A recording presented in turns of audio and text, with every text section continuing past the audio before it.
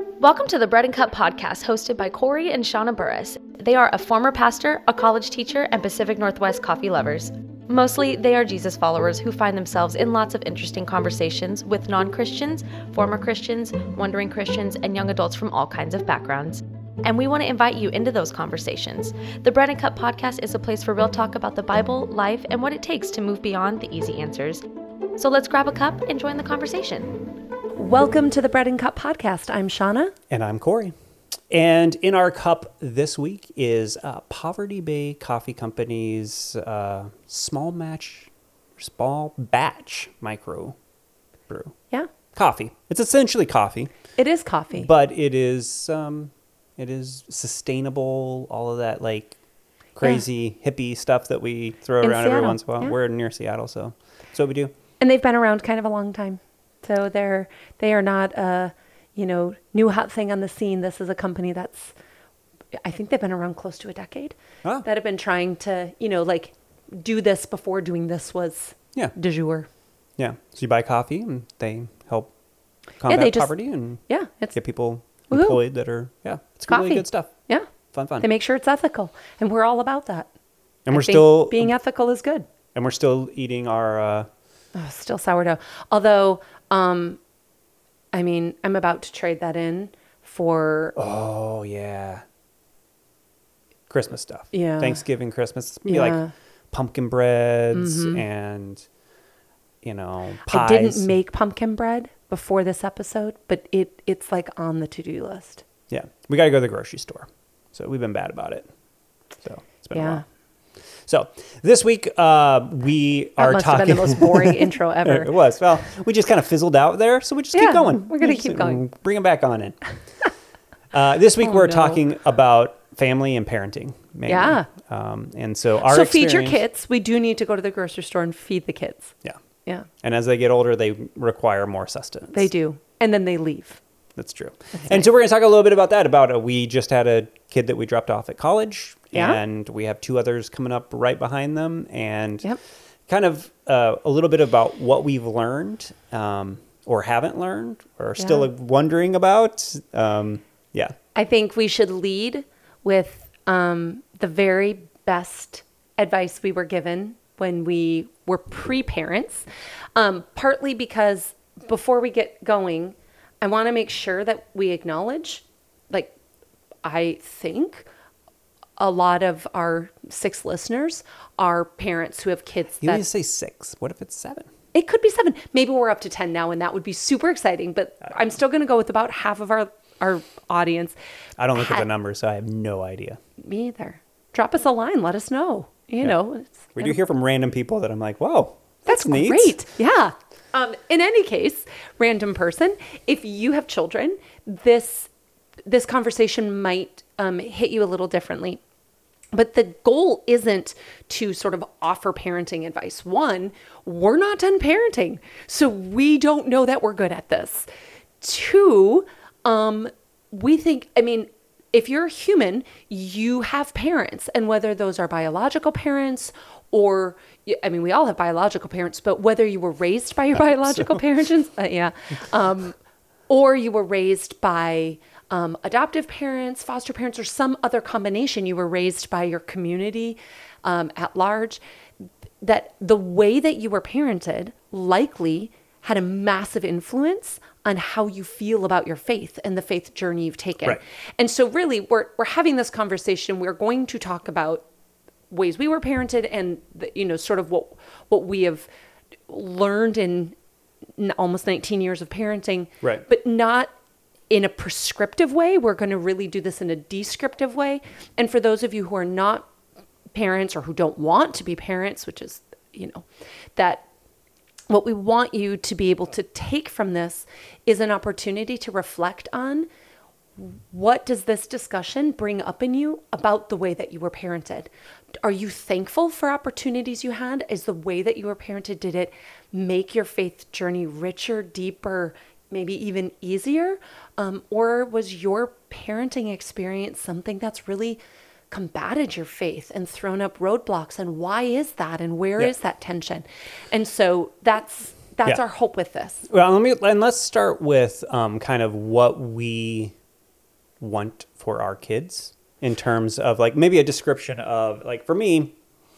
Well, I was going to start with the best piece of advice, and I think it's the same.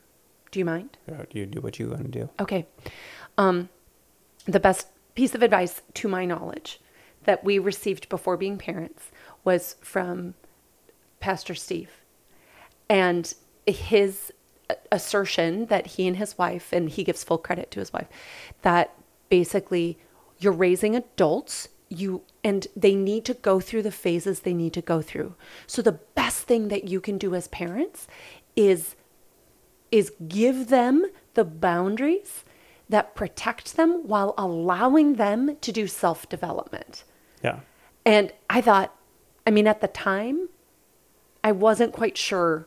Well, we weren't even pregnant yet. This was pre-Anna. Yeah, that's true. So, we didn't really entirely understand that, but it was. But we knew how to parent because we were. Yeah, we were super so smart. At like 24, we had it together.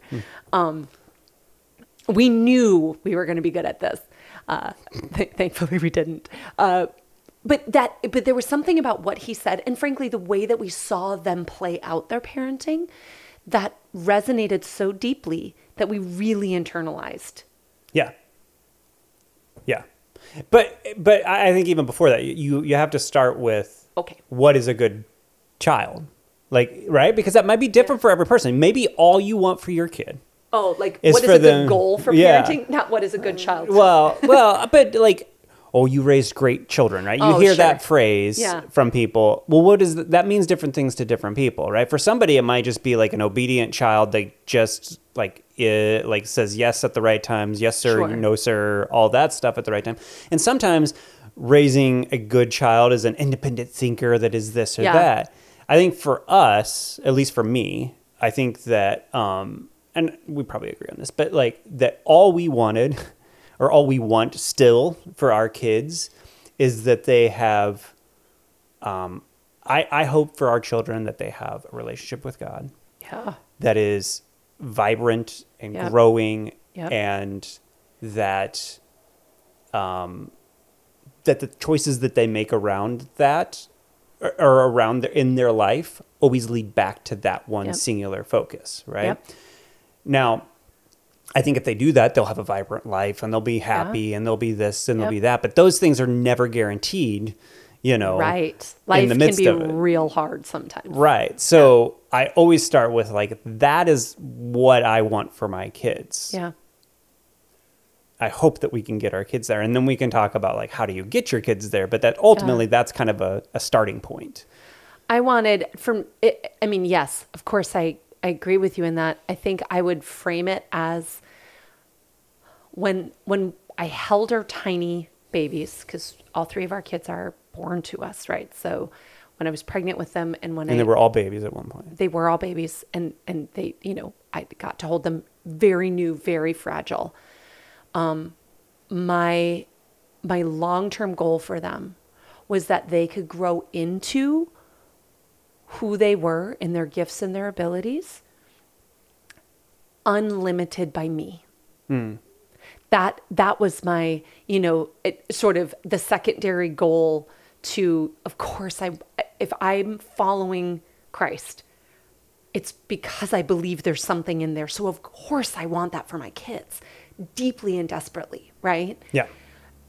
And sort of as a secondary piece to that, I want our children to grow into who they are, sort of in the Christian language, as image bearers of Christ, as fully as possible without me limiting that. I don't want my expectation of them to limit who God has called them to be. I don't want my hopes for who they're going to become to limit how they live out who God has created them to be. And so I've had to pray as this like very driven firstborn girl, do the things, right? Like I will parent so hard. Like that is my baseline.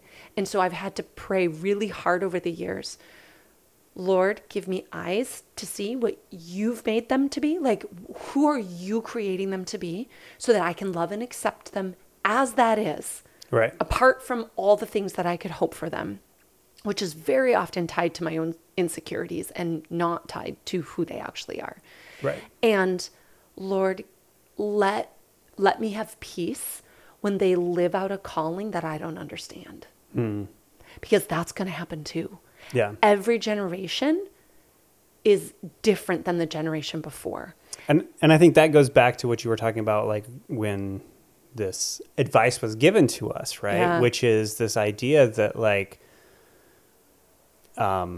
we want, like I always say, like, we want this end goal. Yeah. That journey as to how they get there is out of our control, out of our hands in many ways. It's all in their decision. So knowing the processes and the steps that they have to go through to get there is really what you have to be really aware of, right? Yeah. Like your kids are going to be rebellious when they're teenagers. Yeah. Lean into that. Let that happen, right? Like your kids are going to be pains in the butts when they're 4 years old and they're going to question everything. And you're going to hate them, right? Well, no, we're not going to hate them. Maybe a little bit. We're going to maybe hate the day. Never them as humans. That's true. You're saying it nicer, but I'm just saying how I felt. Like, I mean, parenting is real hard sometimes. Yeah. It's exhausting. And we're people, and like really imperfect people that parent really imperfectly sometimes. And that is the other, besides acknowledging that they have developmental places that we need to acknowledge and create space for. The other big lesson, and this was one that I think my mom is just the archetype for, has done so brilliantly. Know that you're not a perfect parent and be fast to apologize about it. Like, I knew growing up that my mom was the mom of that house. I never questioned her authority or my security in that place. Under her authority, she was going to make sure that things were okay. Yeah. I mean, she held it down. But sometimes holding it down is exhausting, or you're hangry, or you've had a really bad week. And sometimes you yell at your kids when you shouldn't have. And like that happens. There is no version where you never do something wrong as a parent. There is no version of never making a mistake or being like less than wonderfully human with them. Like sometimes you're just a jerk. And the beauty of going to your kids and saying, I was a jerk. Yeah. I made this mistake. Yeah. And I did this. At least for us, it's played out in a way that our kids are willing to say that, right? Yeah. Like we've had our one of our kids laying on the floor, throwing a fit at an age when I'm like, why is this even happening? Yeah. All of our children are teenagers. Right. So yeah, that's the context.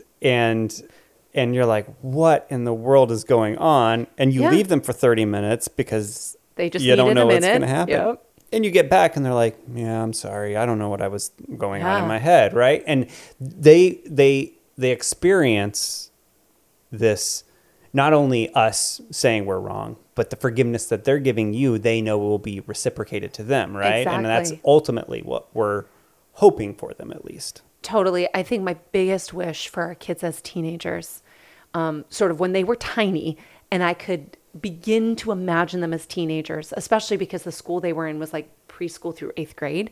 So they would when they would get their 8th grade buddy, and I could see this is where this little person is headed there.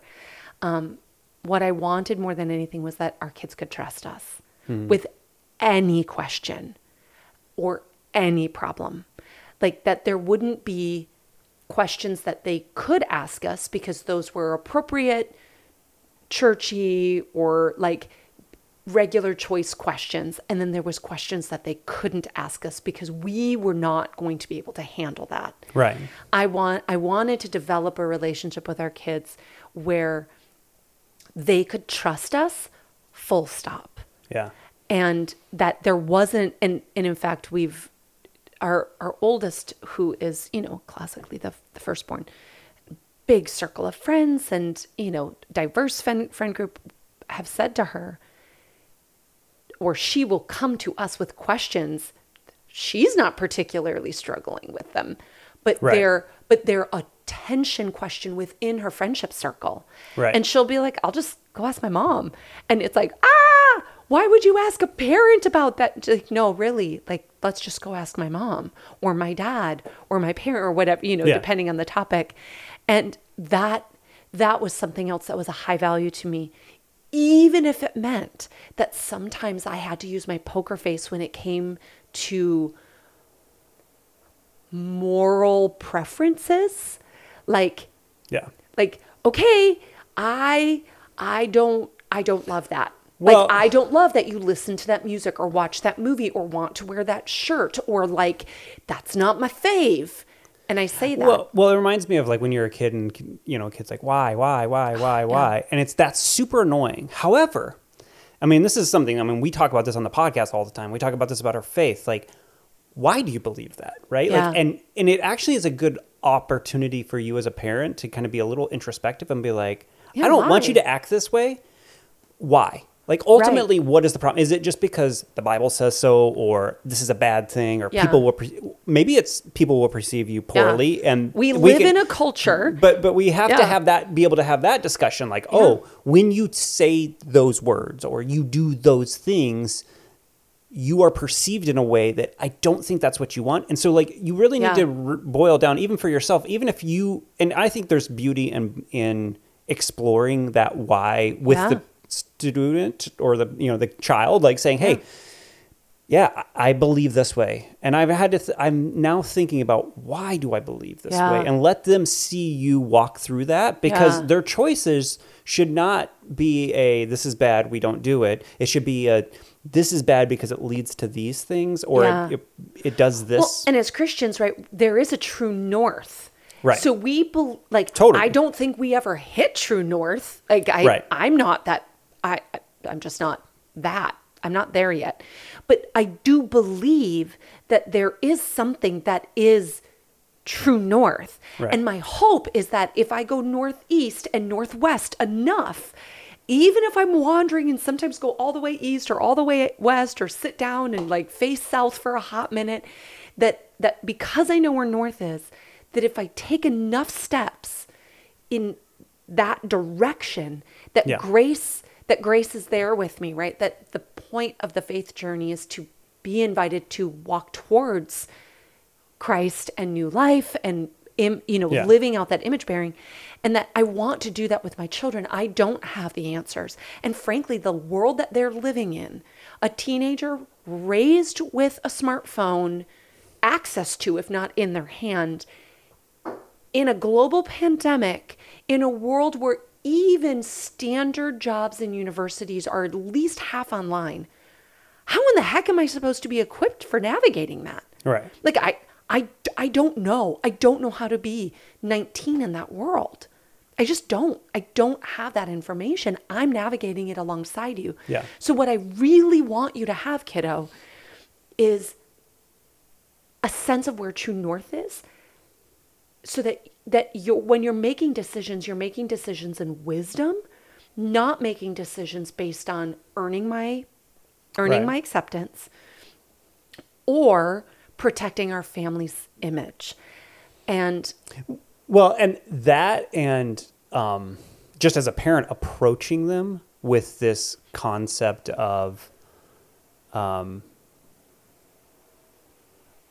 of a humility to your child of going, not only do I not know all of the answers, and I'm learning too, but like, I believe in you, and I believe that you want to have the right answers, right? And this really plays out. I mean, it plays out to a further degree when we're dealing with like kids in care and things like that, because there's a lot of other things that are going on, but just giving them the benefit of the doubt of like, listen, you're not a bad person. No. Right?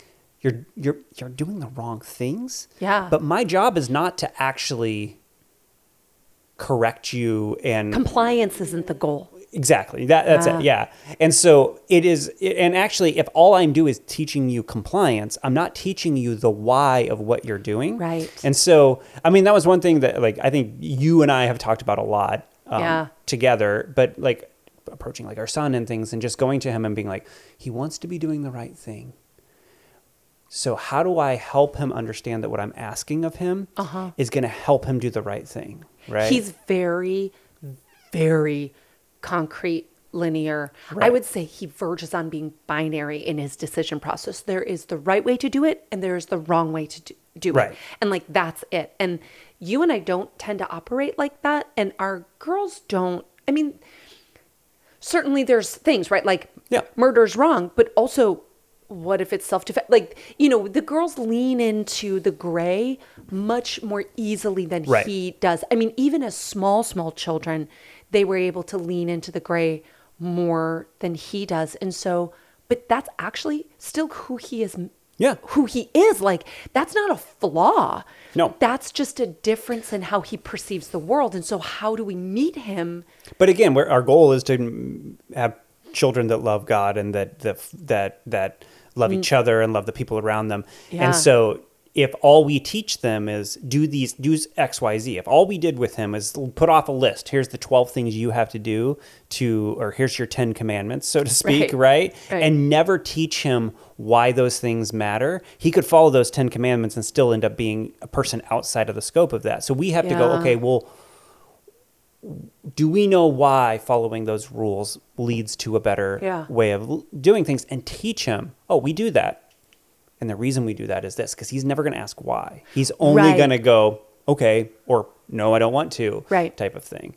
And so I think that's one of those things that, and especially when we, again, going back to like kids in care who are coming from traumatized positions or like. And we have them temporarily. Right. None of them. No. Do we have any historical trust? Like, we haven't had, if they're 13, we haven't had 13 years to demonstrate that we are trustworthy, that we will apologize, that we will meet their needs, that we will anticipate their needs.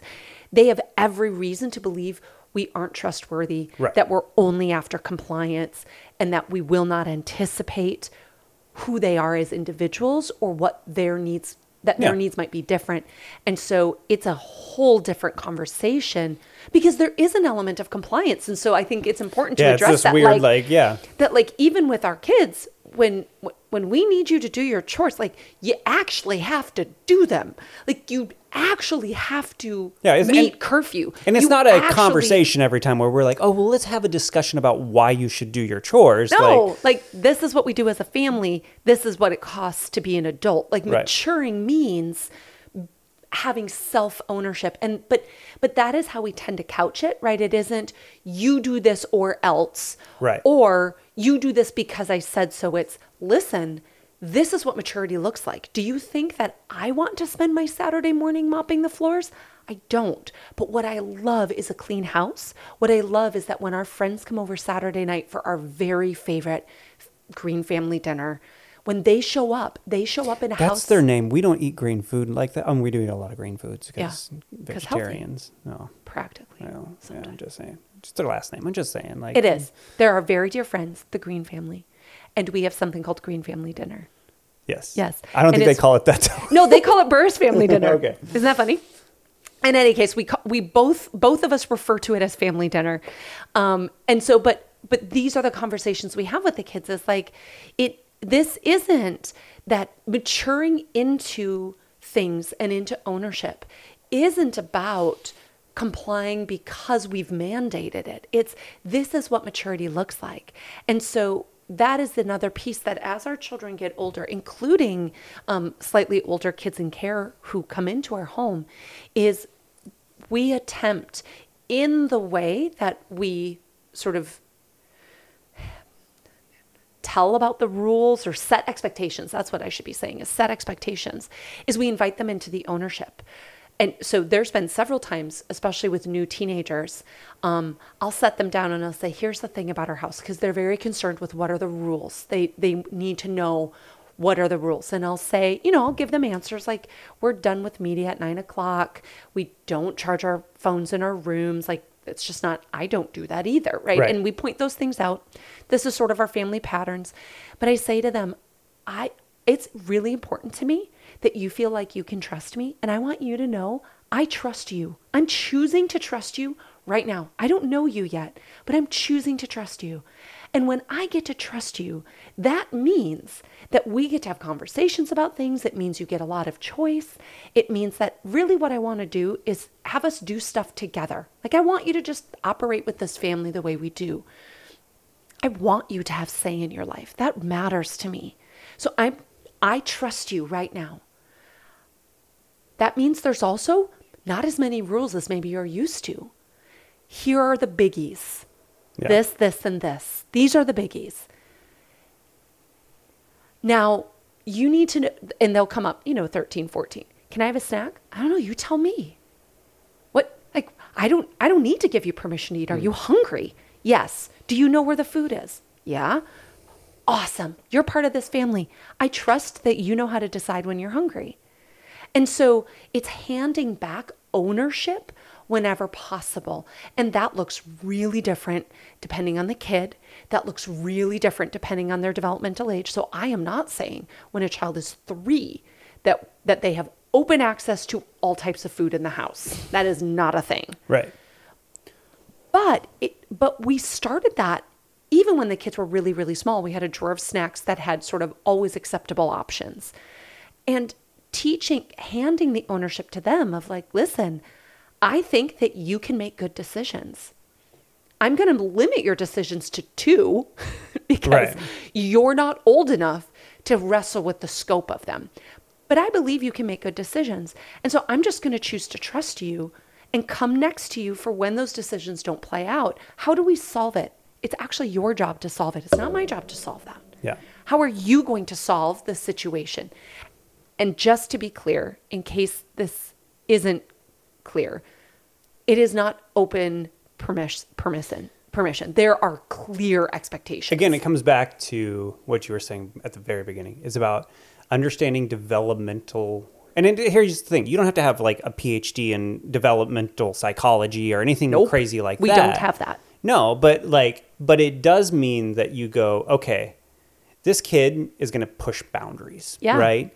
And at 4 years old, what that looks like and is acceptable and what that looks like when they're 15 is very much different, and it should be different, and that's okay. But like this person is going to act this way, and so therefore I should create a safe space for them to explore those things. Yeah. Doesn't mean you don't have boundaries. I always say this about like boundaries are not a bad thing. Like we used to always think that like boundaries were bad, but boundaries are what turn a puddle into a river, right? Yeah. Like they give focus, they give purpose, and for that person as well as for you as a parent. And so boundaries are a good thing, and we should put boundaries around kids. And limits are safety, right? Like I don't want our 13-year-old driving to Seattle and back, but I definitely want our 19-year-old or near 19-year-old to be able to drive to Seattle and back, right? That's for a while. I mean, those limits aren't, those are protective measures. Our 13-year-old can't handle that yet. And so I think that's also an important part of when we talk about inviting them into that process. Kids in care and recognizing what that means for who they are. Right. When a child has developmental delays or maturity delays due to trauma, just because they have a chronological marker doesn't mean that I get to hold them to the typical chronological standard there.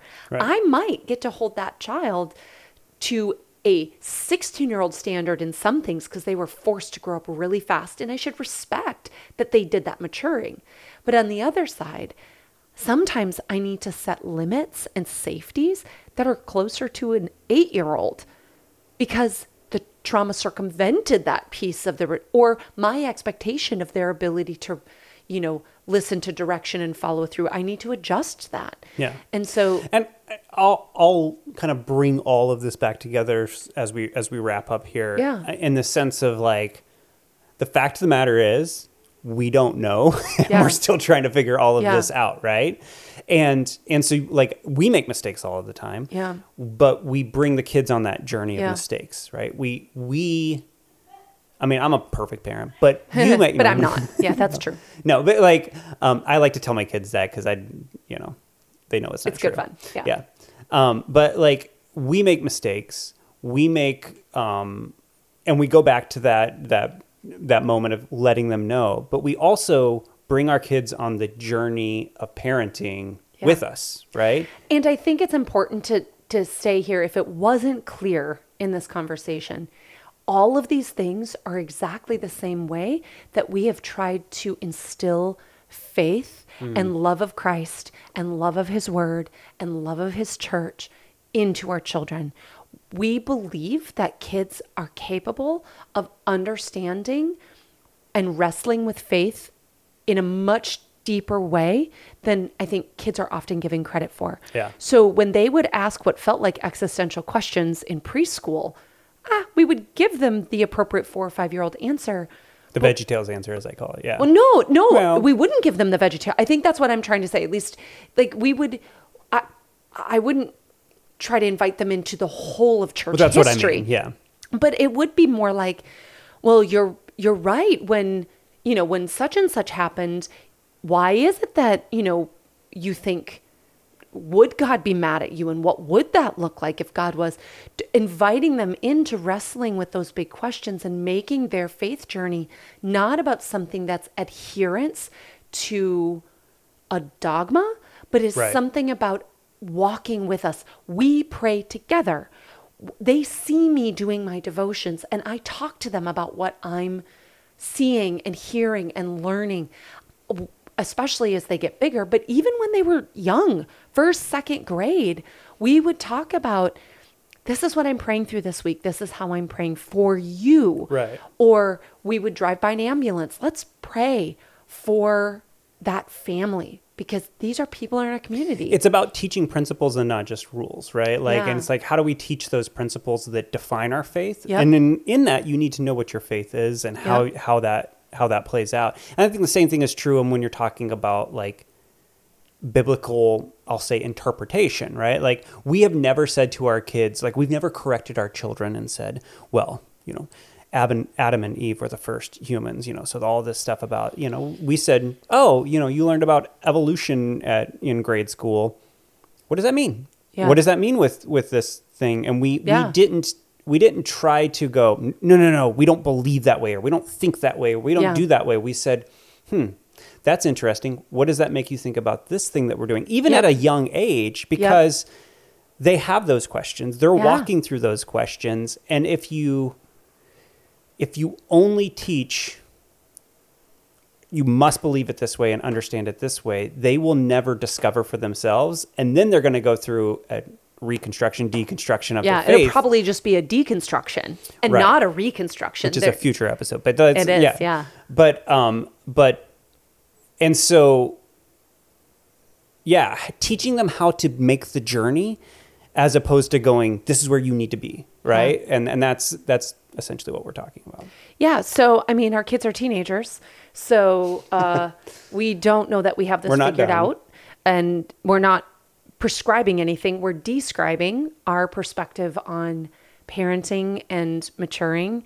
And if if this has resonated with you, either as a parent or maybe as somebody who doesn't want to be a parent or isn't a parent yet, but it's made you reflect on how you were raised and how that upbringing has impacted your faith, we would love to hear from you. It's actually our favorite. You can find us at Bread and Cup Podcast on Instagram and on Facebook. Or, do you want to say the website? breadandcuppodcast.com. Got it. I got it. Yes, it's been a long time, so I don't remember it. Thank you for joining us for this conversation. We hope to find you on the platforms, and we hope to have more content for you very soon. To join the conversation, like and subscribe, then find us on Instagram at Bread and Cup Podcast. You can also find us at our website and other social platforms linked in the show notes.